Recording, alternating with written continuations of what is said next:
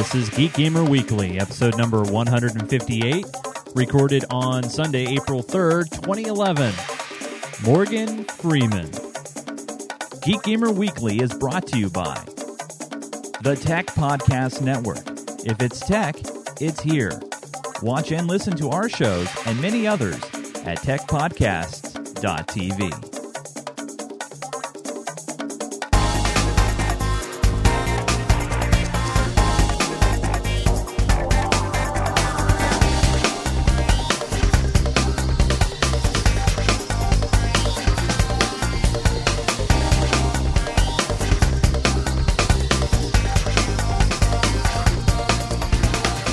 Hey everybody, welcome again to another edition of Geek Gamer Weekly. This is the Uber podcast for geeks and gamers, where we get together, we filter through the clutter that is out there to find the most interesting and sometimes unique stories in the world of gaming and technology. And we are happy to have you watching us, if you're watching us late on a Sunday night, at live.geekgamerradio.com. My name is Chase Nunes, and I'm very happy to have you here. And this week it's what we call the Bare Bones Skeleton Crew. And we have John Kessler here. And I'm actually I'll put the camera on real quick, and so you can say hi to John. John can't say hi to you because John is sick. So he's just going to nod his head. This would be the part of the show where I would ask, hey, John, how are you doing? And he would say, I'm just ducky. But he's not ducky this week, folks. As a matter of fact, John is a sad duck. And this is the only time of the show that if you're watching the video that you'll get to see him.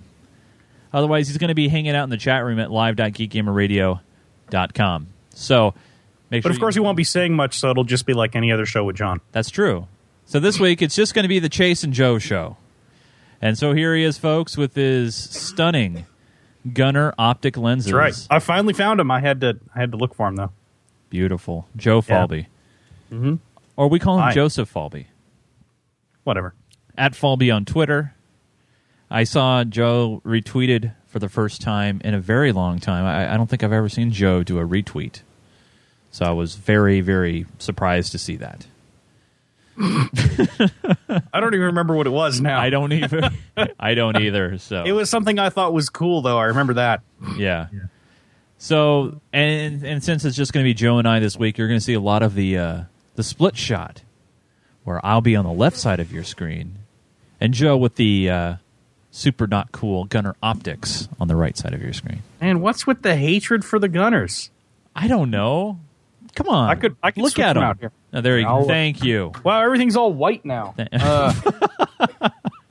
It's all yellow when you put those on. So here, okay, now I'll put on my regular glasses. All right, Joe will be normal now. There we go. Is that better? Yes, that is much better. Joe, that is 100% better. You've just raised the standards of our show by like 20%. Cool. We'll have to remember to start all the shows off with Gunners so that they'll automatically be 20% better after that. That's right. Because it's supposed to help your performance by, 20%, right? That's really what it's supposed to do for you, right? I don't know if it's supposed to help gaming performance or not, but it's supposed to help eye fatigue and stuff like that if you use a computer for a while. Gotcha.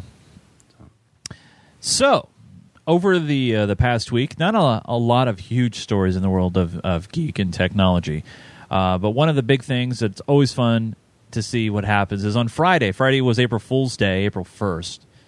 And for the past almost 10 years now, Google has always had some sort of shenanigans, had some sort of,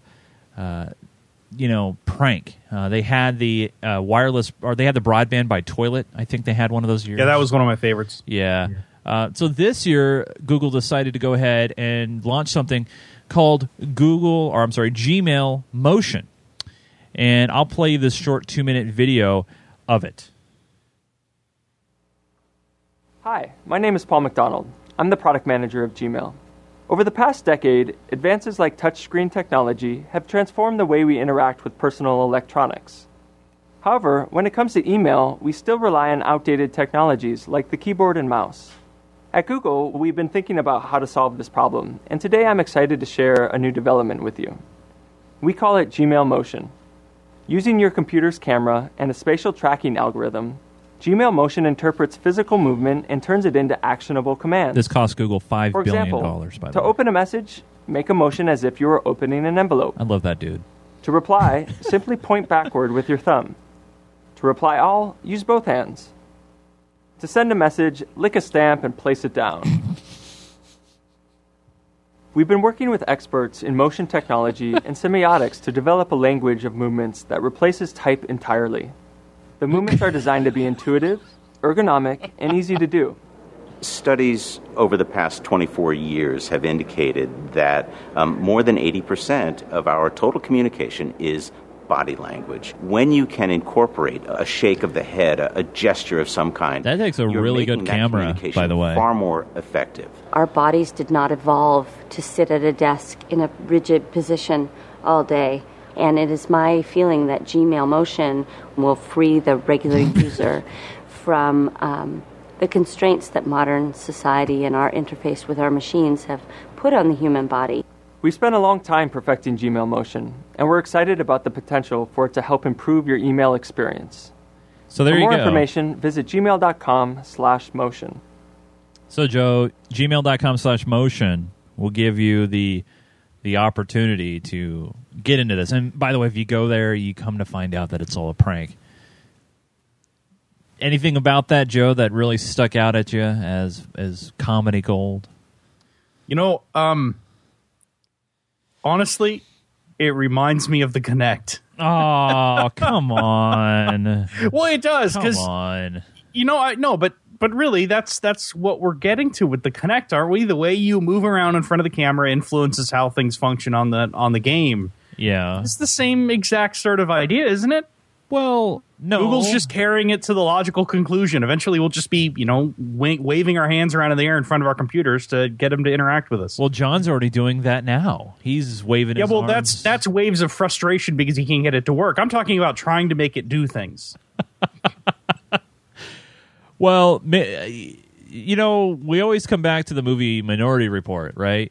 And we see, Tom Cruise and doing the wipes and then they move some video with a platter of glass from one area to another. Yeah, but that's not standing 6 feet away from your screen and waving at the air. That's actually standing right in front of a screen. That's more akin to like Microsoft Surface or that sort of a technology rather than the Kinect or the Google Motion or any of that sort of thing.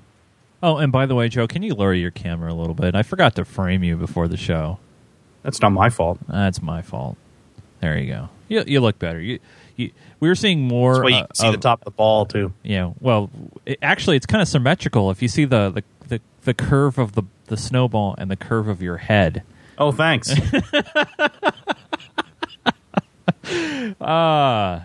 It looks good though.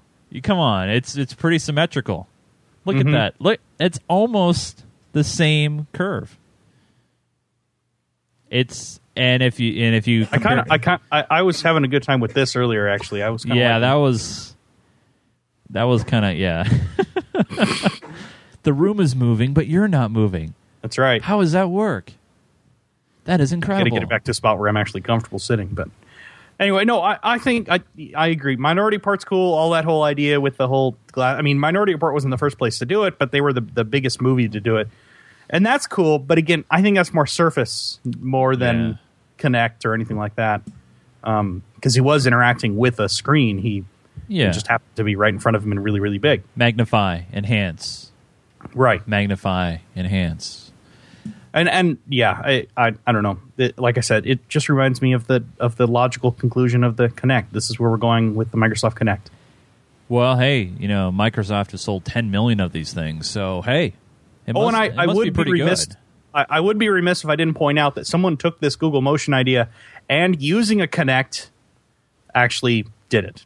So they built some software, did a using the, I don't know if they used the dev kit or not, but they built some software using the Microsoft Kinect on a PC to get it to, work with your email, with your Gmail. So if you go like this, it'll reply to everybody and, stuff like that. So the future is here. The future is now. If that's the future, it's pretty disturbing, and I'd rather be left out of it. Well, don't worry. The whole world's going to end in 2012 anyway, so it doesn't really matter. That's true. Yeah. So Google wasn't the only company that was involved with April Fool's Day pranks. There was a lot of them, and here are the top 10. And actually, there's a number 11 that I'm going to throw in there as well. So obviously, we saw Google's joke, but some of the other jokes that were going around the web was Spotify landing in the U.S. and dumping Europe. Spotify's the really convenient music streaming service, but it's not here yet. Sorry, folks. Also, I don't know if you guys had a chance to check this out, but Hulu went back to 1996, and they had like frames, and they had the little construction dude shoveling, saying, this site's under construction. It was really cool. Did you check that out at all, Joe? No, I didn't. I actually don't use Hulu. So. Tired of Angry Birds? Well, you can now try out Angry Nerds from a software development company called Atlassian. But there you go. Also, there was another Google prank called the Auto Completer. Did you see this one at all, Joe? I think so. Okay. There was mold on Reddit. That one was entertaining for the few people who were really, really active on Reddit and got a lot of Reddit mold. Yeah, exactly. For everybody else, it was just kind of a home. And then finally, obviously there's a lot of ridiculous patents out there. Groupon, that coupon-related site, applied for a patent as a joke, and you could check out the application on the website, but basically it was all bogus stuff. Google went Comic Sans. All products, they said, as of Monday, April 4th, all Google products will use the Comic Sans font. And they have some screenshots up here. And it's tough to look at serious news stories with Comic Sans. And then finally, Toshiba and their Spectacle. And this is a quick 1-minute video. So if you're listening to the audio podcast, you're definitely going to want to check it out when you get a chance. It's pretty funny. We'll have a link in our show notes, but here we go.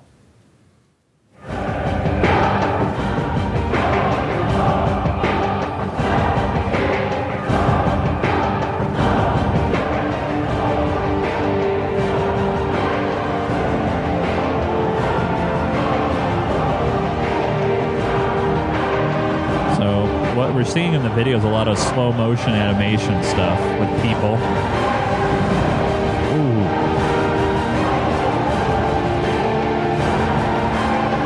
Toshiba's new Spectacle. Unbelievable 3D realism in a simple monocle. One-eyed 3D so real, be careful what you watch.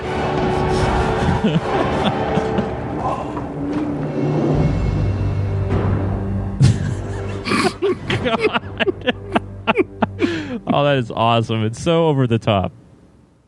That is really freaking cool. The Toshiba Spectacle. Also fake. Sorry, folks.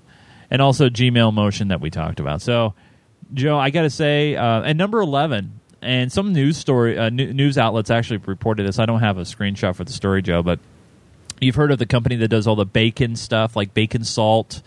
Yeah. Well, they quote unquote released a new product called Bacon Air, which was a can of bacon or air that smelled like bacon, and that was their April prank. And a lot of news outlets, even Como 4 here locally up here in Seattle, reported it as actual news on the 31st because the company released the press release on the 31st. Thinking that it would hit most news outlets by the 1st. Yeah. So I noticed actually quite a few of them go out the 31st, but I figured it was mostly because they were European or that sort of thing. Yeah, because they're always from a different time zone. They're one day behind or ahead, right? Or whatever. Something. So yeah, no, that got reported, and that was kind of funny. But out of all these, I got to say, probably the monocle goes above Google for this year, in my opinion. That was pretty epic. What do you think, Joe? Do you have any opinions on it? No, I thought the monocle was great. I also really liked the Comic Sans. Oh, yeah, that was pretty good, too. Because everybody knows that Comic Sans is stupid, and using it for everything is the best possible use for it. So, Of course. I mean, it could be worse. At least they didn't use the Avatar font for the avatar text. I can't remember which that one was now. But. Maybe not just the avatar font, but the what's the that? one that he used for the subtitles for all the alien speak. Oh, yes. Yeah. How would you feel if you were Sony's CEO, accidentally revealing details about the new iPhone 5? Would you be on Steve Jobs' S list? Perhaps, maybe. But the Sony CEO accidentally revealed secret details about the new upcoming iPhone 5. In an interview late Friday with the Wall Street Journal, this is not an April Fool's Day, folks, by the way. And by the way, I got to say, it's kind of tough trying to find stories and then having to do the research to make sure that it's not fake, that it's not, spun a bad way. So, but anyway, the Sony CEO accidentally revealing details, speaking with the Wall Street Journal's Mossberg, the Sony chief was talking about earthquake damage to 15 of Sony's factories in Japan, and inadvertently mentioned that a camera sensor made in one of those plants is on its way to Apple, and that the sensor would be delayed because of the quake and tsunami. They didn't say specifically what sensor it is, but there's speculation that's going to be an 8-megapixel sensor going into the iPhone 5. Does this just make you cream in your pants, Joe, when it comes to hearing stories about this, or is this one of those, meh kind of stories, it doesn't really matter? I don't know. I mean, I'm sure that Steve Jobs is upset about it because he's upset when anytime anything leaks. But yeah, I mean, oh well. So there's going to be there may be an 8 megapixel camera in the iPhone 5. We still don't have a release date. We still don't actually know what's going to be in it. The big question is, the bigger question and the more important question is the iPhone 5 going to have 4G or not? And that'll mostly depend on launch time period was my understanding from what I've been reading. But who cares? It's going to have an 8 megapixel image sensor. That's not that big a deal. Yeah, actually, we've talked about it on the show before that the iPhone, even with its 5 megapixel camera, has rivaled and taken some incredible pictures when you compare it to some of Android's 8 megapixels offerings. So it's make sure you have good optics. I think that's the most important thing here. I really don't care how many megapixels you have. I want something that looks good. Yeah. That's my concern. Well, I mean, to put it all in comparison, all the spectacular photos we've gotten back from the Mars rovers. Oh, yeah. Those are literally 1 megapixel cameras. Yeah. But they're outstanding photos, and it's all about, how they're built, how they take the photos, the glass they use. Yeah, the glass. Of course, when you have a couple $1 million to spend on one camera, you can get away with putting some pretty nice glass in it. It better be freaking good, I tell you. Yeah. Absolutely. Remember a few months back, Joe, when the U.S. government was starting to pull websites off the internet in the face of piracy and ICE enforcement? I don't know if you remember that, but it's kind of funny when you go back and look at it now. About 80 websites were pulled off for selling counterfeit goods. A lot of them was because of pirated music and other things. After 2 months on the silence, the MPAA applauded the U.S. authorities for their successful enforcement efforts. They called it Operation In Our Sites, SITES. Well, TorrentFreak.com went through and looked at the data, and it turns out really there was a small dip in shutting down piracy or that sort of thing. But the thing about the web is the new torrent sites or the new pirated sites come right back. As an example, Brian McCarthy had a website called channelsurfing.net. And once he was bailed out of jail, he started a new site under a new domain, channelsurf.eu. So it just goes to show that you can't really stop it. I mean, it's one of those things where every time you try to put in a new encryption and try to stop it, it doesn't make a difference. The hackers find a way. What do you think, Joe?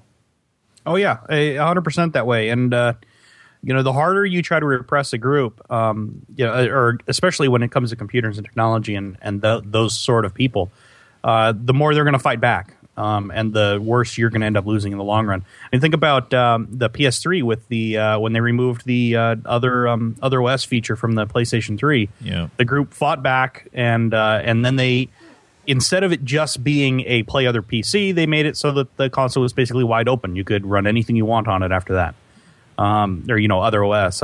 It's the same sort of thing. They're it's just a losing battle. It doesn't matter how many lawyers you're going to pay. In the long run, there's going to be fewer of them, and they're not going to be anywhere near as smart as the guys you're fighting against. Yeah. So you might knock a couple out, but there's always going to be 5 or 6 more that are going to step up to take place. Well, ever since the whole Napster debacle, where they took Napster offline, and then there was like 20 different things that come up after Napster.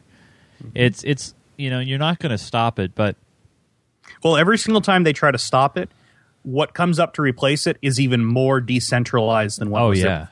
Yeah. So Napster relied on some central servers. When those went offline, the whole Napster network went down. Gnutella came up, which was the same sort of idea, but actually, was more spread out, had various sources and that sort of thing.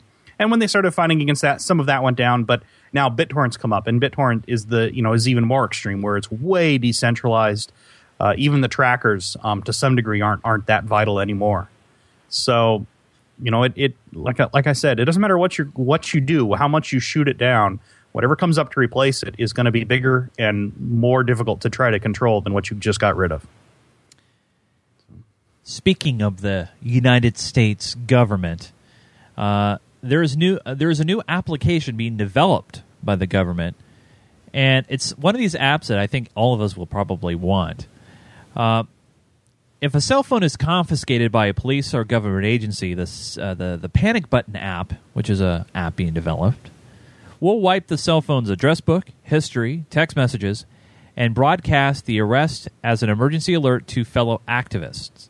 Michael Posner, an assistant U.S. Secretary of State for Human Rights and Labor, said, "We've been trying to keep below the radar on this because we have a lot of people who are working with and are operating in very sensitive environments." So basically what this app will be for, and by the way, since 2008, the United States has budgeted over $50 million to promote technology and to help out social activists. So think of it like this, Joe, where you'll have, let's say you're using your cell phone, you're working in like Egypt or maybe Iran, and you see the police coming after you. They're marching your way, and there's no way out.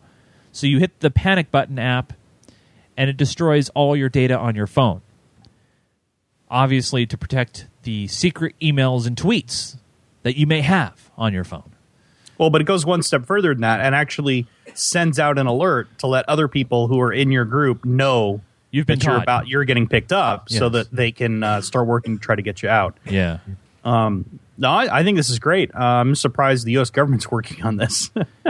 Actually, I'm not surprised the U.S. government's working on this. They probably already have something like this in phones that they give to operatives that are overseas. Oh, yeah. But I imagine those are a little bit more custom than than just a straight iPhone or a straight Android phone. So I guess that's not terribly surprising, but it is cool to see that it's in development and that somebody's working on it. Because I know that trying to erase your iPhone, through the standard method takes quite a few steps. Yeah, it does. I guess the only concern I would have about this is you have to make it easy enough to get to quickly, but hard enough that you don't accidentally do it, because it would really suck. Well, I think if you accidentally hit the button and wiped your whole phone out. I think the way of doing it is where you set it up where, first off, if you're not using your phone, it's probably locked and you have some sort of PIN code. So if you set it up where if you incorrectly enter your PIN code maybe 4 times or 5 times, it automatically implements this program. Well, and with the iPhone, you have the option to set after 10 invalid entries, it'll wipe the phone. And I know the BlackBerry has that built in. And I'm sure, I don't know if you can set that on an Android or not, but they'll probably get there eventually. Yeah. Which is cool, but it doesn't notify the people that your phone just got wiped. I mean, that's what this, I think, really adds. Yeah. The other thing is I know a few people who are doing computer forensics, and they have said that a Android or an iOS device that's locked with a PIN code with the erase after 10 is extremely difficult to get unlocked and use as evidence in court or anything like that. Malik, he brings up a great point in the chat room. He says, it's awesome, but they will push it overseas and try to outlaw it here at some point. I think if they're going to try to outlaw it here, we've already would have seen it. I mean, like we've mentioned already, like you've mentioned the whole 10 attempts on the iPhone and it wipes out the data. They wouldn't even have that feature in there. You can already now remote wipe your phone using Find My iPhone. So there's ways already now. They can't just outlaw it and say after the fact. I mean, people want their security. Companies need their security. Well, they can try. I mean, that's certainly something they can try, but it'll still get around. I remember hearing about the guy who originally developed PGP, Pretty Good Privacy. Yeah. And officially, it was developed in the U.S., so he wasn't allowed to export it. But it, of course, got out there because it was on the internet. It was just software. So eventually it got out there. And so every once in a while, he would receive these really mysterious emails from some group thanking him for this software and how great it is, and it's protecting their rebel groups' communications from whatever government they're trying to overthrow. And the way he described it is, he was both glad to hear that it was having a big impact in the world, and then also a little disturbed because he didn't know what kind of policies these groups that were trying to overthrow their government actually had. Yeah. He didn't want to cause his software to end up causing a coup and bring the next major dictator into power. But it's the same thing. If once it's out there, once it's on the internet, it never goes away. Yeah, Malika passed along a really cool link in the chat room about warrantless cell phone searching gets a green light in California. This was a couple of months back. Went through the California Supreme Court process where a cop does not need to have a warrant to search your cell phone. It's kind of along the same property. I don't know the details of the case, so I'm not even going to begin to speculate. But at first glance, it makes me think that it's kind of along the same lines of your wallet, right? It's like if you've been arrested or they're searching you for drugs, if there's reasonable suspicion or probable cause, I should say, probable cause, that they can search the contents of your vehicle. And if your cell phone's in your vehicle, out in the open, they can search it. They can't search a locked glove box, right? I mean, there's like weird. There's some weird restrictions, and the hard part, and I've heard a lot of people equate encryption to like safe cracking. Yeah. That having something encrypted would be the same thing as having it in a safe, but it's really not, because if it's encrypted, it can take years and years and years and years and years and years to try to reverse. But if it's locked in a safe, all you need is somebody who's pretty good at breaking a safe open, and they can get into it. And that was related to I think a guy suspected of child porn was refusing to give up the password for his encrypted databases. But and people were trying to compare it to safe cracking, and like I said, it really isn't. This situation, it sounds like they found a phone on him, and they used basically they found one text message on his phone that they interpreted as evidence against him as part of a drug deal. Whether it was or not that wasn't what they were talking about, but they did say that he was the trial court said that anything found on this person at the time of arrest was really fair game in terms of being evidence of a crime. So he had a cell phone on him and had a text message on it. He was arrested with the cell phone in his pocket. It wasn't even in the car. It was in his pocket. It was on his person. And, just like a wallet, they used the content of that cell phone against him. Now, if he had locked his cell phone so they couldn't get into it... It's another story. That's a different story. Yeah. But if it's a wide-open cell phone and you're getting arrested, then I would imagine, it'd just be like opening your wallet and looking inside your wallet. But I don't know. I'm not a lawyer. I mean, and that's why I have a PIN code on my phone. Mm-hmm. More along the fact of I have sensitive data in there. I have a lot of pre-saved passwords going into financial information, financial sites. It's one of those things where you don't want people to get a hold of. So if you have your phone locked and also have the ability to do a remote wipe on it, it makes you feel more secure. And God forbid, if I got arrested for something that I didn't do, the burden of proof comes from the government. They have to try to prove it, and you don't want to give them any more ammunition than need be. Right. So you should lock it up. Do what you need to do. And so, gosh, I know like what Android, they have the finger gesture line pattern that you could use to lock your phone. I probably wouldn't even suggest you doing that, because if you don't clean your phone, you could probably follow the swipes on the glass, maybe. Yeah. John uses like an 18 number code. I try to follow him once, but no dice on that. So obviously, I think if they're going to release a panic app, you're probably going to see it here, but I don't know if anybody here in the States would probably install it, because they think then maybe the government's spying on them, huh? I guess it's possible. I mean, at least on the Android, that could be a concern, because they can have apps running in the background all the time. At least on the iPhone, there's the limitation on what the apps are actually allowed to do if they're App Store apps. So, we'd have to see it. It's hard to say. So here are moving gears now and talking about some more geek stuff. A recent story was released on modernman.com. Never heard of modernman.com. Must be a nice site. We're going to show you a page from that site, and that's 5 gadgets that you, the consumer out there, should not waste your money on. Now, we've talked about some of these items before on the show, and we'll talk about it again. First thing up on 5 gadgets that you shouldn't waste your money on is car chargers. Now, the Power Mat we talked about as a tech geek item that just is like whatever. Well, they're not going away. The 2011 Chevy Volt includes a wireless charging mat in the center console.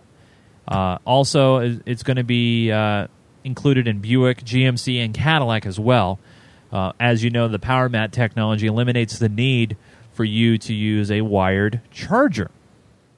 So we'll stop there for a minute. Now, obviously, in order for this to work well, we need to see maybe these devices have this technology built in. I bet you there's nothing more Power Mat would love to have this stuff built into your phone or your device, but you can always do aftermarket add-ons. I've never been a fan of the aftermarket add-ons, especially like the Power Mat one that goes for the iPhone, because you got to kind of it cups in, and then you can't really use many aftermarket cases for it. But have you ever seen the Power Mat, Joe? Do you know anybody who uses the Power Mat? I don't.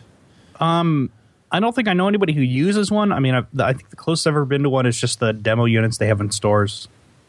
That's pretty much it. Yeah. But I mean, it's a cool idea if it was integrated. If they could integrate it into the back panel on like the iPhone or that sort of thing, and make it not so that it wasn't any bigger. I think that'd be great. I'd have no problem with it at all. But I don't see that as very likely to happen. It is cool that these kind of charging stations are getting installed in cars, because I mean, that's always just kind of a cool obviously idea. Power Mat's paying for that. I mean, obviously, I don't know.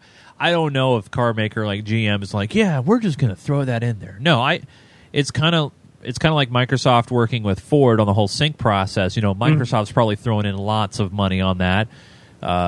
Same thing, I think, what's going on here with GM. I don't think GM's going, oh yeah, this is a great idea, let's just throw it in there.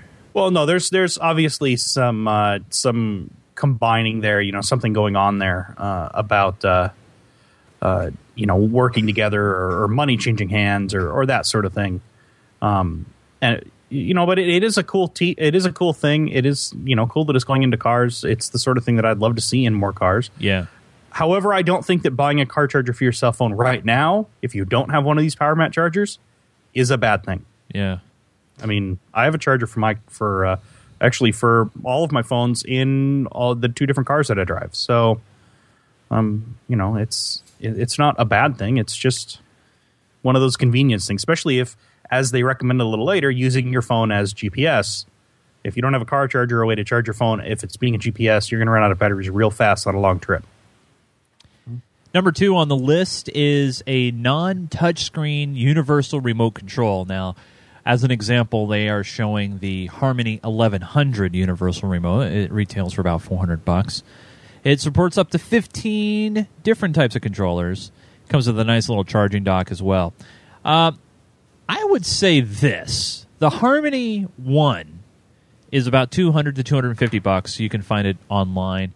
Has a little mini touchscreen, and it has a lot more buttons, for like numbers. God, I cannot speak today. Numbers and volume control and playback, record, all that fun stuff. I got to say, the Harmony One is great. I know, Joe, I think you have, an 880, right? Yeah, I have the first-gen Harmony 880. Yeah, I mean... And I really like it. Yeah. I mean, I wouldn't trade it in for anything at this point. Yeah, I would say that I don't know if necessarily agree with number 2. I would say, though, that if you are getting a new universal remote control, make sure it's a learning one, like a Harmony. I would go with the 1 if you could afford it. Maybe you could pick up an 880 used. I mean, there's many they have options. Harmony has the 650 for $100. That's their cheapest model. All right, and can you plug that into a computer though? Right, yeah. All of the Harmony remotes are learning remotes. I'm sorry, no, they have the 300. Which is $40, and it's it'll control up to 4 devices. It has 4 programmable buttons on it. It doesn't have a screen, but it basically does everything else that the other Harmony remotes do, and it's $40. If you're buying a universal remote and you're buying one for $20, buy this one. It's only $20 more, and I promise it's worth every penny. Yes. It's awesome. I mean, really, if you have a wife or a significant other, I actually got one for my grandparents. Oh, there you go. And programmed it up for them so that they can throw away the Comcast, or not the Comcast, but the Cablevision remote or whatever the heck they have, and the TV remote. All those are stuffed in a drawer somewhere now, and they don't have to worry about it. They just have one controller, and when they're done watching TV, they can just push one button, and everything turns off.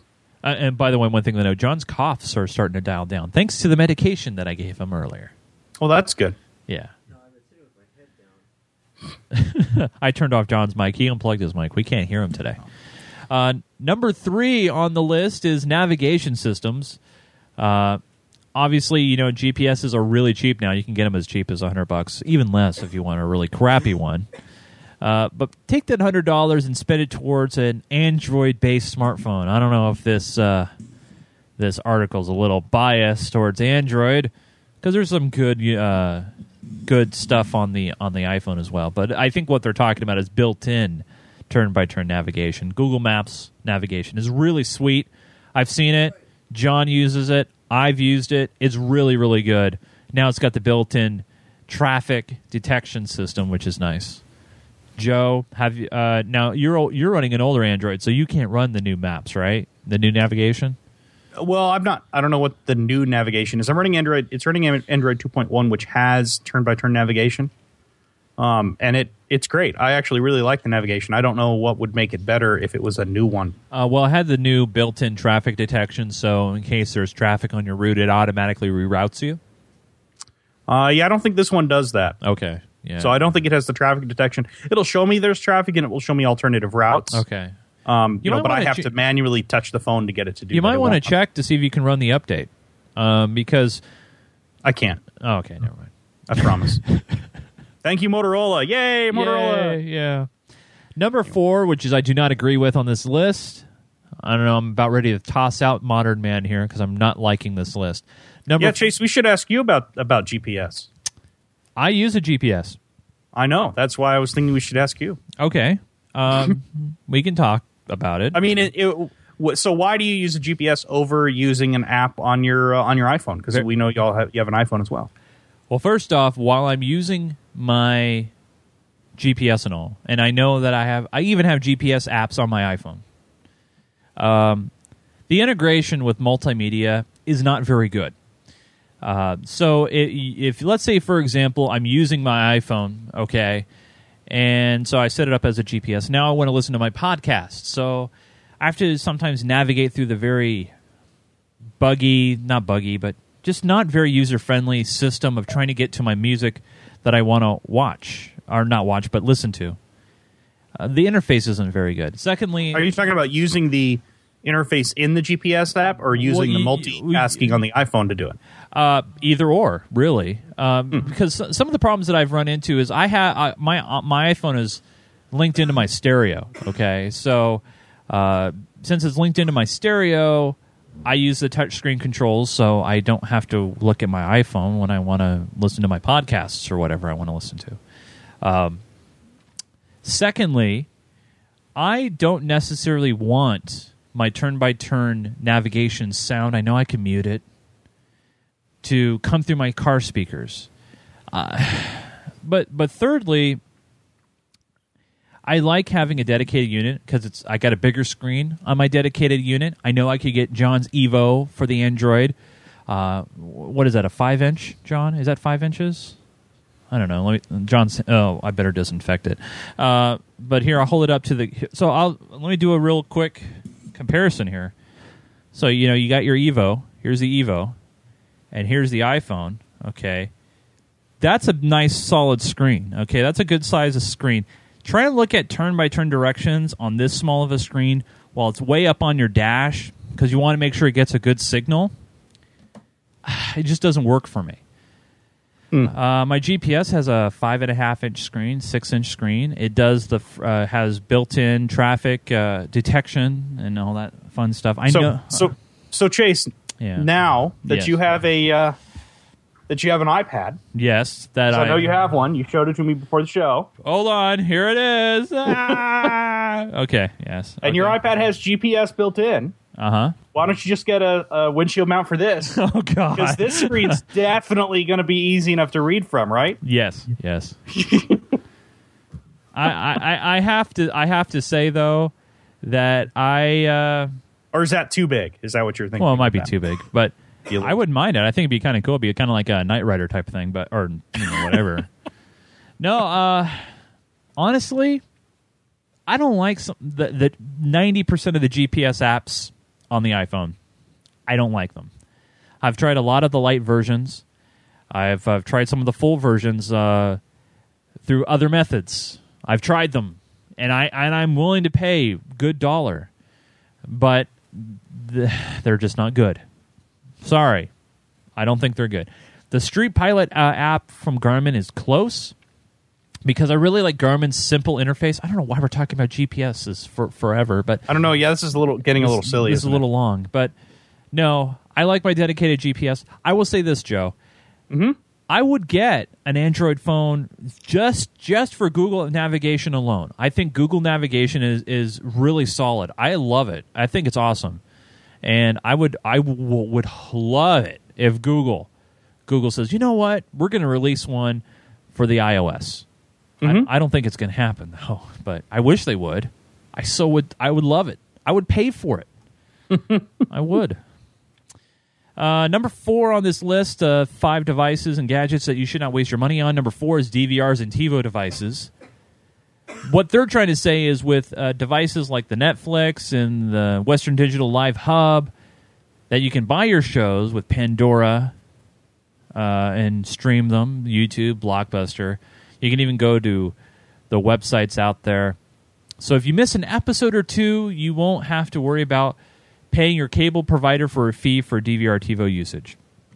I don't agree. Especially for the fact, let's say you're watching a live event and you need to go to the pisser. You pause it. You go to the bathroom and come back and not have to worry about missing anything. Well, if you don't have a DVR, forget that even happening. Yeah.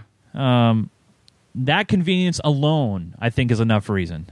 There are many other reasons I could probably mention, but, Joe, would you get rid of your DVR? Actually, not right now, but I probably am going to. Really? Yeah, but it's going to go with the whole cable service. Oh, that's right, because Frontier doesn't want you to have television anymore. I was listening to the radio, and they're doing a big ad push on the radio for their double play service with television and internet, and their television is through DirecTV. They definitely do not want to get in, they don't want to be involved with TV, which is really sad because I think second to satellite and maybe over the air satellite with DirecTV. I mean, I loved Fios's interface on the TV. I think it was. The whole guide was just better than it actually works really well. I've been pretty happy with it. Yeah. But I'm probably going to go to over the air antenna and online streaming for 90% of what I'm going to watch. And I'll miss a few things, but you know what? It's not worth the rather exorbitant fee now that everybody charges because. Yeah. The thing that annoys the hell out of me is how many people at this point, most people have, or a lot of people have HD, and the only provider out there that doesn't charge a surcharge for HD is Dish. and I don't really want to go to Dish. You don't want to go to Dish.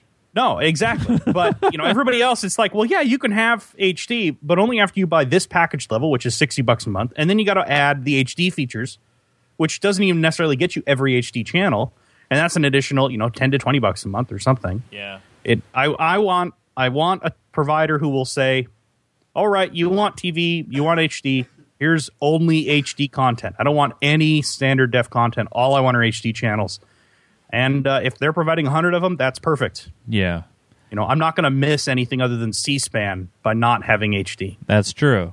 That's absolutely true. I have to say that,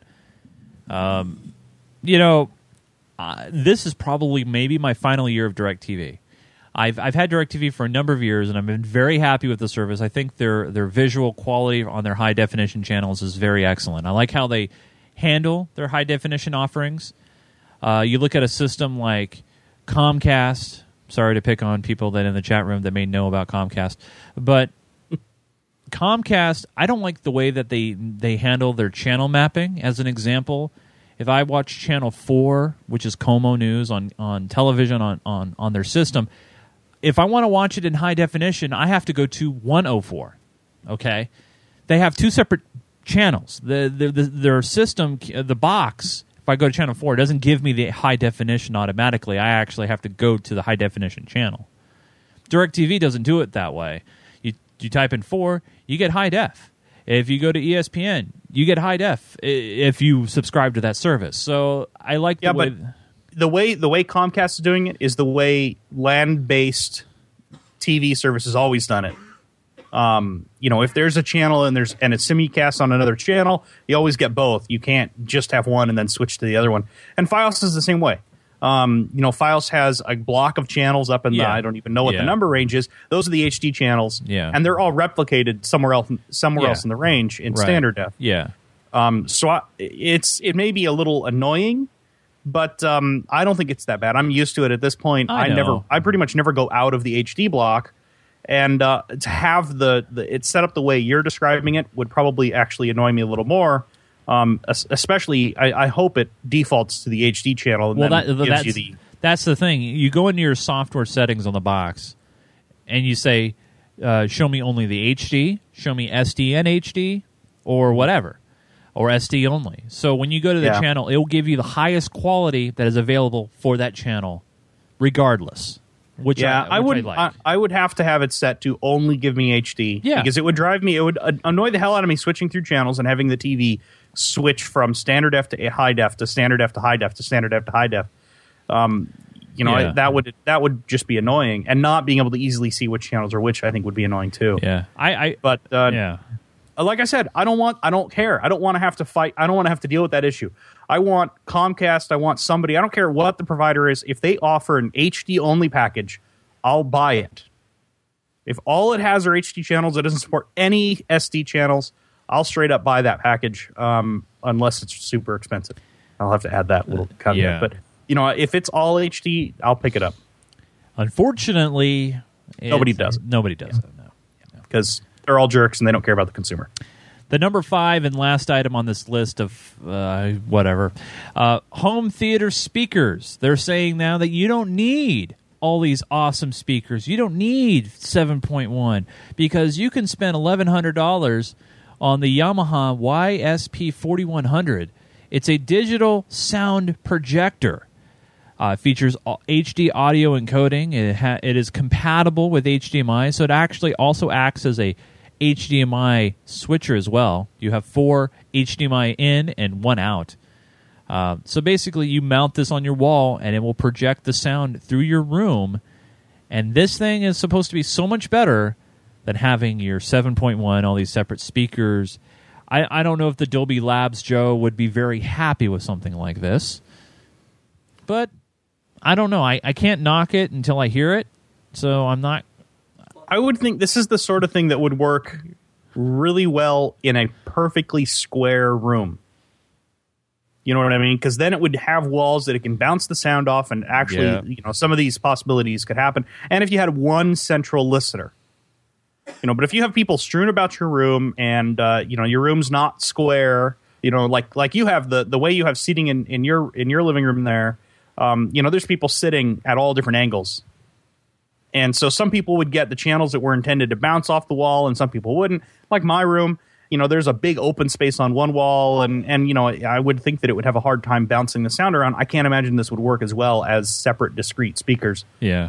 But, I guess I'd have to give it a try in the house to find out, because I wouldn't trust testing it in a, the back room of Fry's that is set up for this thing. Yeah. I'd want to, actually take it to a house, especially if you're spending $1,100 on one set of speakers, or one speaker, 5. I don't know. Who knows how many speakers are in this stupid thing? Whatever this thing is, spending $1,100 on it, I'd want to be able to take it home and test it to make sure that it actually doesn't sound terrible, or at least I'm sure it sounds better than stock TV speakers, but I can't imagine it sounds as good as a 5.1 or a 7.1 system. I will stick with my 5.1. Or Kenny's 6.1 system he says he has, which must be really interesting. Or 12.1. Kenny has a 12.1 speaker system? No, maybe a 15.1. I'm not sure. It's a lot. It's a lot of speakers? He's got a lot of speakers. Is it quadraphonic 6.1? Is that what quadraphonic sound. He's got an 8-track too, by the way. I believe that. Yeah. Actually, it's not. It's a 4-track. I'm sorry. 4-track. Oh, it's a 4-track. Yeah, 4-track. Sorry. Yeah. Final geek story. And it's one that I particularly like. I'm a big baseball fan, as you probably can tell if you're watching the video. I'm wearing a Mariners gear today in support of the Mariners, but I'm also a huge Giants fan. I was very, very excited when the Giants won the World Series last year, world champion San Francisco Giants. Well, a lot of ballparks are taking that money, not only spending it on brand new players, but they're also spending it on ballpark upgrades. CNN, with the help of Wired, went through and checked out some of the ballparks this year that are getting upgrades. Some of them are getting new all ballpark-wide Wi-Fi access. No doubtedly, that will take some pressure off the local cell towers. LED high-definition ribbon boards for the Arizona Diamondbacks, but they went around the league and they looked at some of the deeper, more significant upgrades. For example, the Houston Astros at Minute Maid Park will join the Milwaukee Brewers and the Minnesota Twins as the only MLB teams to feature a scoreboard with a 1080i display format. So they're going to have a beautiful, huge screen. There's a 54 by 128 foot screen. Huge. 2.6 million pixels on that scoreboard. The Boston Red Sox at Fenway will also be getting a new scoreboard over in right field. It will display graphics and full motion video. The Philadelphia Phillies at Citizens Bank Ballpark will be getting a brand new 76 by 97 foot LED high-def scoreboard in left field. They're saying that the resolution will be one of the clearest scoreboards in the world. Its HD 15 display will have 1,500 lines of resolution that will surpass the standard for 1080p. The Cincinnati Reds will be basically putting in mini cell towers, like femtocells, that will allow your iPhone or iPad or Android device to connect on a 3G or 4G network through their ballpark, which will be very nice. The Milwaukee Brewers at Miller Ballpark will also be getting a new high-definition scoreboard, 54 by 110 feet. There'll be a 1080i display there. The Seattle Mariners is actually making some updates as well. They'll have a new LED scoreboard in right field and also an LED ribbon board that will stretch from the foul poles from first to third base and to the press box. So they'll also have a 6 by 160-foot scoreboard above the right field, outfield reserve seats as well. And that will complement the out-of-town scoreboard in left field as well. So the Minnesota Twins is also getting a new high-definition screen. And as some of the new tech, the Tampa Bay Rays is also getting new field, new AstroTurf technology as well that will cut down on light reflection. I mean, really, really a lot of cool upgrades. Me being the geek at heart, last year when I saw the San Francisco Giants play down in California, and they have a beautiful high-definition screen right in dead center field, and they have the LED ribbons, and it really adds to the atmosphere and the effect. I know some baseball purists will be like, oh, all these HD stuff and all these antennas, who cares? But I like the tech at ballparks. I think it's a lot of fun. I mean, hell, even Safeco Fields had the Nintendo DS network for a while now, Joe. I mean, do you like geek and tech stuff when it comes to sports and ballparks and things like that? Sure. Oh, come on. You got to say more than that now. Be more passionate as a survey wants. Sorry, I was trying to channel John. You did a great job. You did a great job, by the way. I don't know. The last time that I watched a sports game in a field was the last time that I went to a Mariners game with you. Oh, really? Okay. Yeah. So I've been thinking about trying to get out to, we have a pro soccer team in Portland now. I've been trying to think about picking up a few tickets and going out and seeing that at some point. It just doesn't work all that well for time and the fact that I have to drive all the way into freaking North Portland. But I don't know. It's cool. I mean, for people who go to a lot of these things, I could see why this stuff would be really cool. I think that the best thing, through reading through all this stuff, it sounds like it's all big screens and, scoreboards and new informational type things for the fans sitting in the seats. I still think that the coolest thing I've seen so far is the DS integration at Safeco Field. The idea of being able to bring up all the stats on a player and see all the information and all that kind of crap. I think that's just really cool. So the rest of the stuff is interesting. Having bigger screens, it's all like duh. But that integration, I think that's actually a real advancement, and it'd be nice to see more stuff like that. I'd love to see an iPad app or an iPhone app or even an Android app to allow you to do the same sort of thing when you're sitting at the game. Well, speaking of which, Joe, I have to tout the MLB. You can't really see it too well on the screen here, but this is the MLB 11 app for the iPad. It's really cool because while you're watching a game or watching it live, you can plug in and watch the video stream. You can listen to the audio radio stream. But you can see where the pitch locations are. You can pull up stats on any player at any time. You can jump around the league and look at the out-of-town scoreboard. It's a great app. I mean, it's solid, well worth the money. I think it's like $15, I think. And you get all the audio and radio feeds. Audio and radio. Just radio feeds. If you want the video, you have to pay for an MLB.TV subscription. But for the month of April, Volvo is sponsoring free video for everybody, which is nice. So there's our geek stories. If there's any stories that you would like us to talk about or anything at all that's geeky related, any questions that you want us to try to mull over and answer, you can send us an email, ggr@geekgamerradio.com, or you can head over to our website at geekgamerradio.com. On the right-hand side, there's a Contact Us button. You click on that, and it'll take you to a form. You fill it out. It's kind of like, you fill it out, you'll put a stamp on it, send it our way, all that fun stuff. You ready to talk about some gaming, Joe? Sure. All right. Valve is saying that they are not done with our buddy, not Morgan Freeman, Gordon Freeman. There was some confusion about that earlier. Yeah, we had some problems in the pre-show. John's dying over here. My friends, going through 3 miles of that stuff. All right, anyway, so Valve Software's Doug Lombardi made it clear, and he said as quote in an interview with Australian Gamers, "You will ever see it. Yes, we are not done with Gordon Freeman's adventures. I have nothing other to offer than to tell you today, but hang in there with us." So he's basically saying that fans, yes, we're going to see a new Half-Life game coming down the pipe, but he didn't say if it's going to be Episode 3 or a whole new Half-Life game.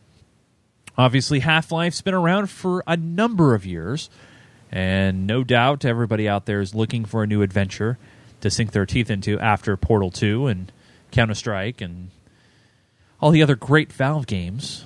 Are you looking forward to another edition of this game, Half-Life, Mr. Joe? Definitely. Yes.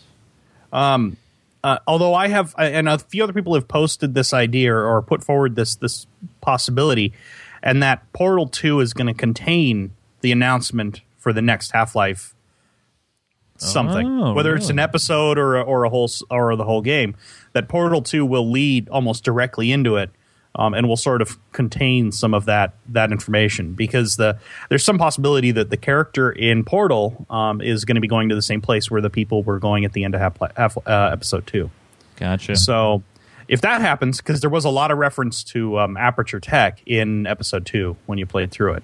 So, that's interesting. Notes in the forums is saying that the character in Portal may be Alex Vance's mom.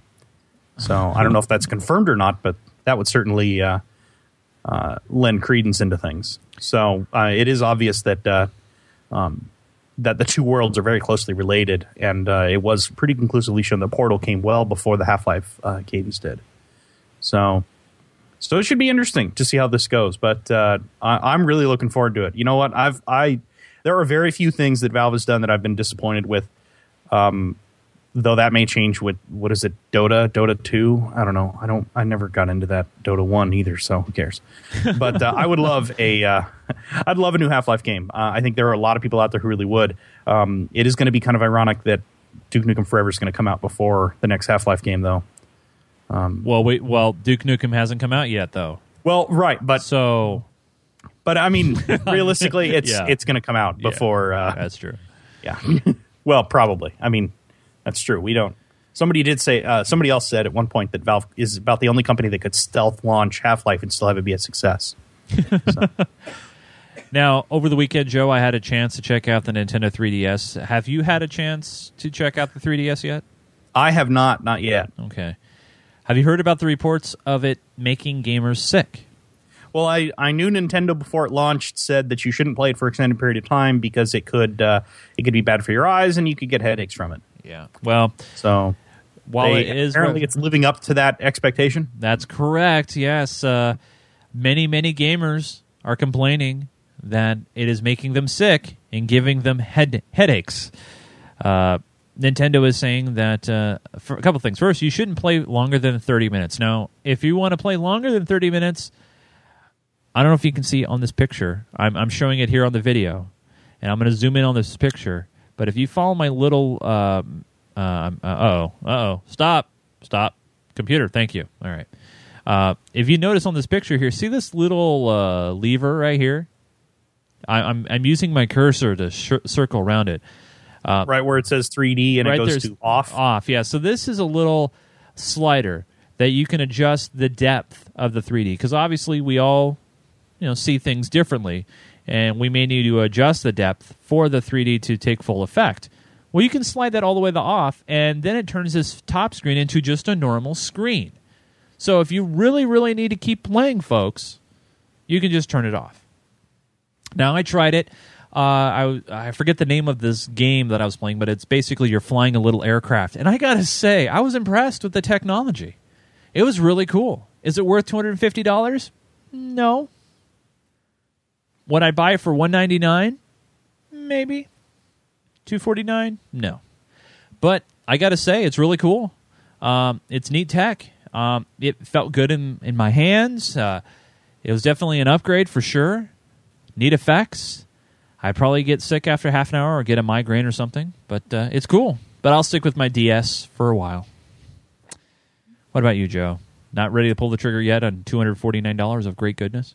No. One thing I'd like to play with, though, before if I were to pick one up, is I'd like to play with the 3D camera. I think that would be kind of interesting. Yeah, and I didn't get a chance to do that, actually. That's the one feature that I thought would be kind of fun to play with, is the 3D camera. See what you can do with that. Yeah. What kind of cool effects you can pull out. This site, though, that's talking about it, people having headaches, does mention at the bottom of the thing that that the 3DS has already become the most pre-ordered games gadget in Amazon, and this is Amazon UK. Amazon UK's history. Wow. They said the 3DS has received more orders for the gadget than any other console, with 71% more orders than for PS3 in 2007, and 123% more orders than for the Wii. Which is pretty amazing. Nintendo actually says they've already sold 141,000 3DS consoles, despite many reviewers saying the 3D effects were not that impressive. So I guess even if the 3DS isn't all that people are hoping for, there's enough people still drinking the Kool-Aid that it's going to be a big success. I'd like to play with one. I haven't had the chance yet. Maybe I'll run out to Fry's at some point and grab one and see how it looks. I guess I could always rent one for a couple days. So we're back again to the stories about how PC gaming is dying and consoles are reigning supreme. And there was a story that was recently released from MaximumPC.com, so remember, this is going to be a little biased because this is coming from a PC-centric website and magazine, which, by the way, I am a subscriber to, and I think it's a good magazine. But an article here written by Nathan Grayson discussing the 12 ways consoles are hurting PC gaming. Ranging from delayed or glitchy ports to dumbed-down sequels. Talking about the future isn't now, meaning consoles are now 5 years old, and there's obviously the PC technology is still pushing forward, but consoles are they're 5 years old. Also talking about lousy interfaces and controls, meaning is a controller is not the same thing as a keyboard and a mouse. There is no modding community on the console side of things. There's a lot of different reasons.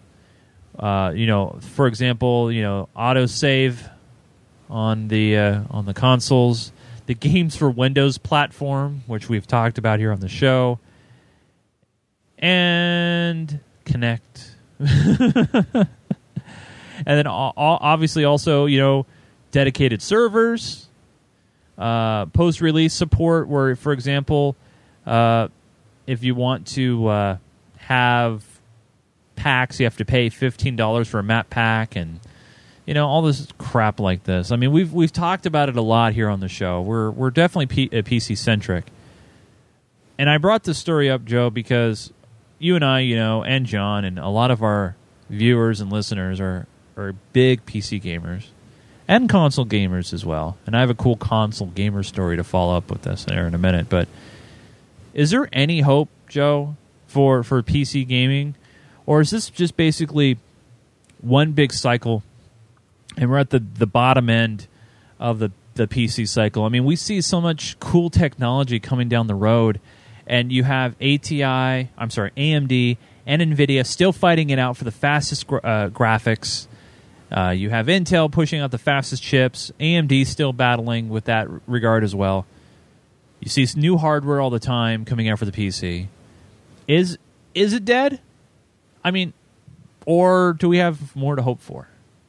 I don't think PC gaming is dead yet. Hopefully it won't be dead for a while. But we'll have to see. I mean, it is. I think this article is largely right, though, that consoles are definitely hurting PC gaming. I know one good example of that is Crysis 2, which just recently was released just last week, I think.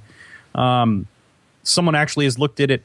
It actually has lower resolution textures than Crysis 1 did. And that's because they had to make the textures capable to run on consoles. And obviously when they pulled it over to the PC or vice versa, however they did it to get it onto the PC, they didn't bother putting in the higher res textures. They left the console textures, which is a big problem. I mean, it was like noticeably different. They had two screenshots both looking at a very similar texture that was grass type, and one was crisp and clear. It looked really, really good. And they said it was a texture from Crysis 1 in the Crysis 2 engine, and the other one was the Crysis 2 built-in texture, and it basically looked like a pixelated collection of little green sticks. So I think this is right, though. This is hurting PC gaming all the way across. I think Games for Windows is a failed platform. I do not like it. I know a lot of people don't like it. I think Steam is a much, much better system than Games for Windows. But Microsoft seems destined to push it on us. You know how I feel about the Kinect.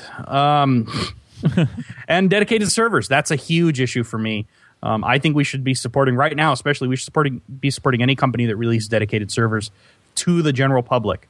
When I talk about dedicated servers, I don't mean dedicated servers that another company can put up. I mean a dedicated server that you can download from the website, set up, and run it, which is few and far between anymore. Seems like Valve is one of the only companies still dedicated to doing that. And a game that just came out, Homefront, came out a couple weeks ago. They said they were going to release them. They said they were going to release them probably about last week, and they haven't been posted yet. So we're still waiting. They did say that it will be released on or about April Fool's Day, so it could be out any day now. But it sounds like they're dedicated to do it. So I strongly recommend anybody who wants dedicated servers for their PC games should support the Homefront group. The game is good, 80%-ish. But if it has dedicated servers, it's worth every penny. I guess the question is, if developers, they put out the dedicated server, I mean, how are they going to know that we're purchasing the game for that? I mean, well, we need to buy games that have dedicated servers and not buy games that don't. Yeah, but how are they going to know really that we're buying it because of that reason? Well, it doesn't matter if they realize that or not, right away at least. Because, like, if Homefront releases Homefront 1 with a dedicated server, and then they go and release Homefront 2 in a couple of years here, and Homefront 1 sells, millions of copies and does really, really well, and so they're all enthusiastic about releasing the second one, and the second one they decide not to release dedicated servers, nobody buys it.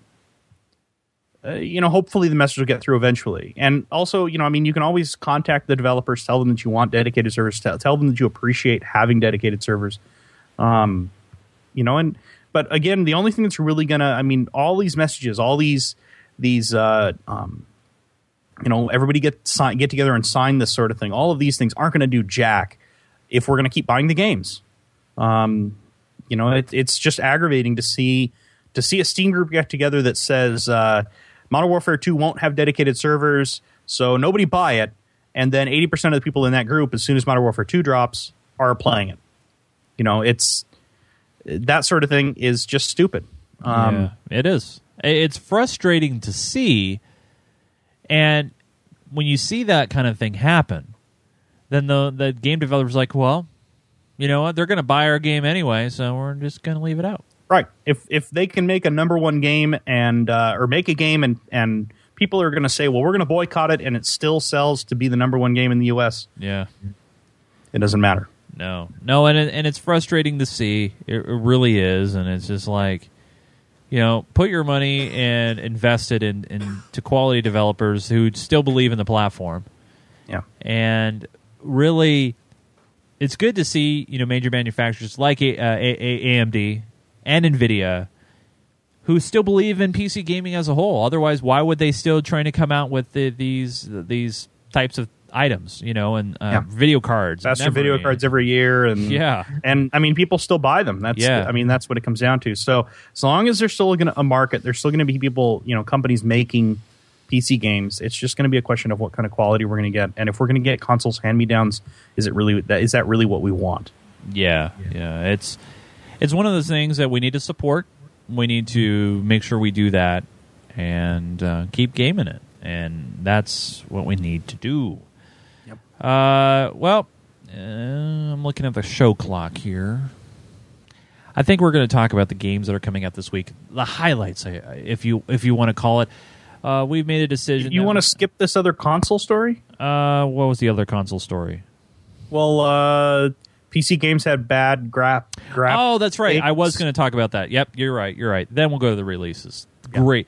So, obviously, this whole generation now of gamers who have been basically brought up on the new next generation consoles, Xbox, PlayStation, moving into the PlayStation 2, PlayStation 3. So they don't know what PC gaming really is all about. Well, there are some very funny people in this world, and obviously you're going to want to come back and check out the show links if you're only listening to the audio version, because you're going to want to see the story. But if you're watching the video version, we have a screenshot for you to take a look at. So I'm going to bring up the screenshot here and make it a little bit bigger so you can see it. So on the left here, you have a screenshot of Half-Life 1. No, you don't. No, you don't. Actually, it's not. That's not even Half-Life 1. What is that, actually? That's Deus Ex. Deus Ex, okay. So this guy goes, wow, okay, let me show you something. So he says PC on the left here. He's saying it's Half-Life. And then on the right here is a screenshot of Battlefield 2 Bad Company for the Xbox. Actually, it's for the 360, but who counts? So he says over here, 1 PC. And actually, let me make it a little bit bigger for people in the video. It's important to note, too, that Bad Company 2, everyone knows, came out last year, right? Yes. Yeah. Deus Ex, the original Deus Ex, which is what he has a screenshot of here. This happens to be the lobby. Yes, I've played the game too much. It's a spectacular game. If you haven't played Deus Ex, you need to go back and play it. The graphics aren't really that great on it, but the gameplay is awesome. It's probably one of the best FPS RPGs ever made. Anyway, that's the lobby on the island where sort of UNATCO is based, which is a group. Anyway, that game was released back in 2000. So that is at least 11 years old now. So, I do want to apologize for any of the bad grammar or bad spelling you're about to see. Yeah. We don't support it. The really bad spelling. Yeah. So he says, 1, PC has bad graphics. 2, a whole bunch of nerdy gay S at the bottom. 3, bad gameplay. 4, low hardcores. Ever heard about a professional FPS PC game? Oh, I can name a few. Let me show you a real competitive FPS game. Hint, it's called Halo. Maybe look it up. And he shows a little screenshot of Halo here. And then he says, for the console games are 1, more graphics. 2, competitive gameplay action. No need for lame-ass nerd gadgets and S. 3, fantastic gameplay, comma. And then 4, the highest hardcores from all games on all systems. I honestly don't know, N-O, what else to say. Yeah, I don't know what else to say either. It's seeing crap like that, Joe. It makes me want to take kids. Oh, wait, I can't mention that on the air. Joe, what do we do? It's frustrating. I mean, the scary thing about this is you don't even know if this is a kid. This could be an adult. Yes. A kid, relatively speaking. Could be a 16, 17-year-old guy who just, the only thing he knows how to do is send text message and play on his Xbox. I mean, we all know, Joe, that consoles do have better graphics than PCs. I mean, we know this to be true. What? I'm kidding. I mean, the frame rate is always constant. Always. Jeez. And all the games are at 1080p. All of them. They all run of them. Every single one of them. They all run at full resolution, Joe. They all they all look great. Yeah. Yeah. Anyway, yeah, it is a little bit sad, actually. Yeah, that there are people out there who believe this and believe this well enough that they actually post it online. There are some really, really exceptional console games, but there's also some really exceptional PC games. And I would say there's probably more old exceptional PC games than there ever were console games. And I love the comment about low hardcores. Ever heard about a professional FPS PC game? I assume he means PC gamer, which means that he just completely forgets about CPL and Cal and all the other game series, the pro, so to speak, pro gamers that were playing for years. I wouldn't mind seeing a few of those guys team up and beat this guy down a little bit. But yeah. It is a little funny. Kenny mentions it in the IRC Soldier of Fortune 2, which I don't know if that was ever played professionally as in a tournament or anything. I'm sure it was somewhere, but I do remember Soldier of Fortune just being an awesome game. I don't think John's mentioning Eve though. He isn't mentioning Eve, which is kind of surprising. I did see him say Evo a lot of times earlier in the chat, though. When we were talking about navigation, he was saying my Evo does that, my Evo does that, my Evo does that sort of thing. So that's not surprising. But this is just kind of sad. Yeah. But I guess these are the customers that modern game publishers want, because that's who they're selling them to. Yeah. Well, and this is the reason why piracy is. No, I'm just kidding. I don't know. This is bad. Selling to the lowest common denominator, I think, is what that's called, right? That's right, yes. Yes. Terrible, really. Just sad, terrible. Talking about the release list, whoa. I just got a bleep. Yep. That's folks are supposed to mute your phones when you're doing a show. Oh. That's me. No major huge titles to really talk about this week. So if you do want to look at the release list, feel free. The highlights this week, John will be very excited to know about, is Karaoke Revolution 2. Somehow I knew you were going to go to that one. Glee Volume 2 is coming out for the Wii. And so look for that. Also, Mole Control for the PC is a great title. Check that one out. And Absolute Baseball for the Nintendo DS as well. But really nothing huge. Nothing at all. Yep. Everybody's relaxing after Crisis and the 3DS last week. That's right. Everyone's throwing up every half an hour. That's right. Trying to find their ibuprofen to get rid of the headache. That's right. So, Joe, why don't you talk about real quick any games that you played over the past week? Ooh, man. It was a retro week for me. I played all the way through Myst. What? Myst. The original? M-Y-S-T. Yeah, I know what you're talking about. Yeah, I played all the way through Myst. Wow, really? I actually, I think I played through it on one of my iDevices. Cool. And now I just barely got started playing Riven, so I'm going to go through that too. I haven't played either one of those games in years, so it's been kind of fun to go back through them. Cool. Very cool. Anything else? I finished Homefront finally. That's the only other thing. I heard Homefront's really short, though. The single player was pretty short. I played it in stages, so I only played it maybe a couple hours every other day or so. But it's an interesting concept. I'm going to give it some multiplayer try, and I'm really looking forward to Dedicated Server, which should, like I said, be dropping this week. Cool. Looking forward to that. Yeah, big time. As far as me, I'm trying to think here. Did I do any gaming?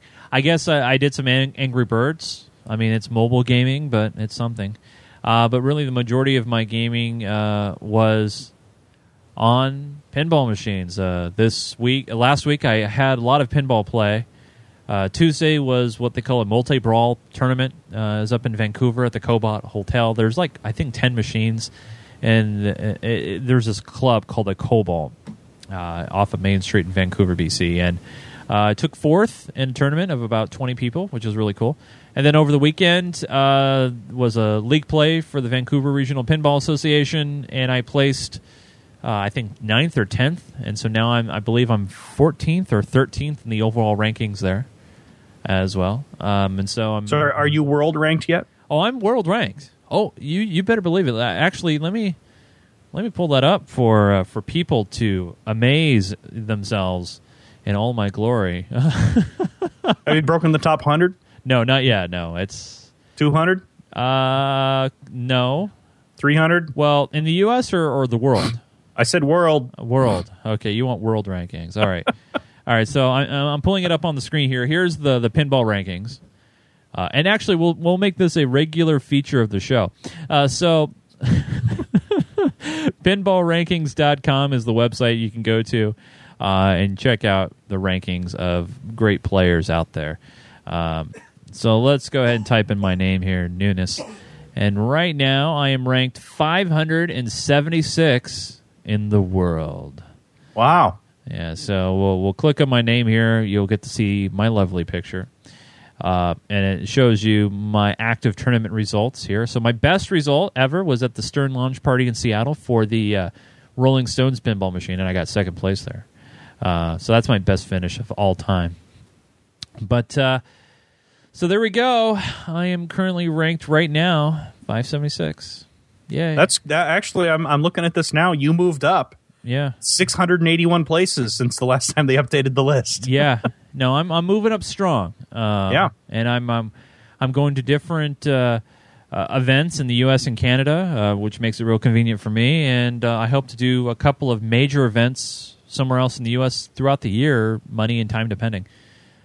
Joe and I will be going to London at some point. I know we will. That's the hope, anyway. Yeah. Well, I have enough frequent flyer miles to do it. I was actually adding them up, Joe, and I'm ready. I could do it. I can't get to Europe, but I have a one-way ticket to Hawaii.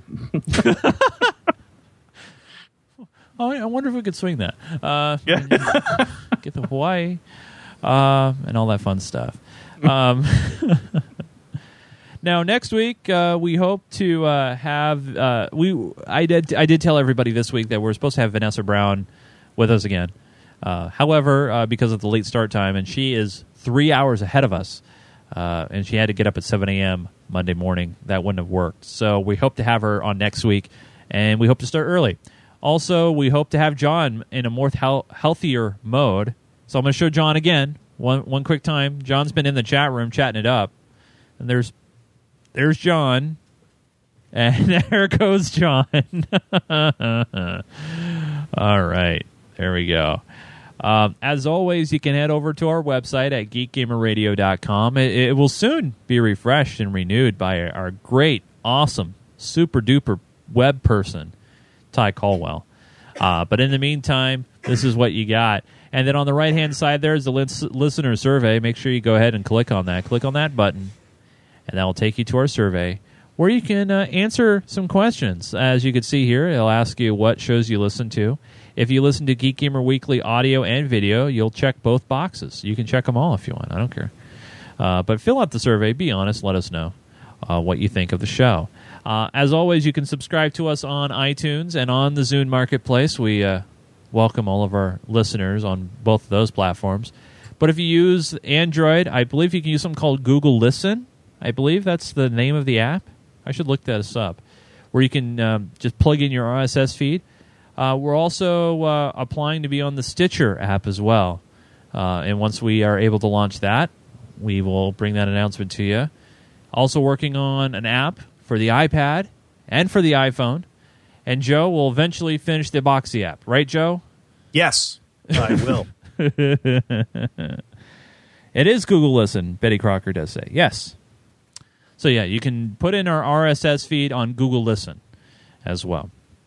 Joe Falby, you can follow him on Twitter. His Twitter handle is @Falby, Falbey. And you can check out Joe's Twit of the Week on Twitter. Twit of the week, or is it Twit of the month? Twit of the week. You should do at least one Twitter a week. I should do one a week. Okay, I'll push for. I'll try for one a week. We'll see how it goes. Yeah. You can also follow me on Twitter, which is @Nunes, Nunes. I tweet like maybe once a day, maybe more. Sometimes I come out in spurts. A lot of them all at once. And also you can follow the show. The show has a Twitter as well, @GG Weekly, where you can find out when the new episodes are posted, when we go live. And if you're watching us live at Justin TV, once the show goes off the air, you can click a button on the screen and follow the show. Or you can follow the show now if you wish. And you'll get an email notification if you want to of when the show goes live, or a text message, or whatever the case may be. So, anything final to say, Mr. Joe? I don't think so. I'm going to leave you with the last word. No? No, I don't really have anything. Okay. Well, I guess I should say that, we had the screenshot from Deus Ex up earlier from the guy who doesn't know how to spell or know anything. And I guess I'll say, if you're a PC gamer and you haven't played Deus Ex, you should really give it a go. Because, like I said, it is well regarded amongst most people, and there are texture packs and stuff like that out there to make it look actually pretty good on monitor systems. So it's well worth a playthrough. It is a long game, I will give you that warning.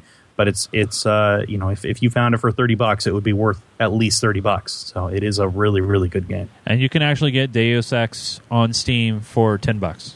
So there you go. You can get it for $10. It's really worth $10 then. Yeah, $10 Game of the Year edition. It's worth 3 times more than it was at $30. You can actually get both the Game of the Year edition and the expansion pack Invisible War for $20 total. Invisible War was the second game. Oh, second? Oh, it was. I thought it was an expansion. Yep. Sorry, my bad. No, in Deus Ex 2, Invisible War was the second game. And that has better graphics, but the gameplay isn't anywhere near as good as the first one. I hope to also review Need for Speed Shift 2. I'm going to be downloading the demo and giving that a roll and letting you guys know if it's reigns supreme when it comes to over Gran Turismo and Forza. So we'll see about that. Well, since John's out like a light, and Joe's just there, I want to say thanks to Mr. Joe Falby for being here, Joe, this week. Thanks, Joe. Appreciate it, man. That's good times. Yeah, absolutely. We should do a show where it's just you and I. Oh, wait, that's like almost every week. Whenever it's you, me, and John. John, yeah. John's actually been listening to the show. He's been wearing headphones. I believe he's been listening. Yeah, he has. Well, maybe. His comments have probably been more constructive than normal. Here he goes back to the chat room. He woke back up. Alrighty then. Well, for my good friend Joe Falvey and John Kessler, I'm Chase Niz. Thanks for watching and listening to the show. We appreciate it. We'll see you again next week for another edition of Geek Gamer Weekly. And have a great week. See you later.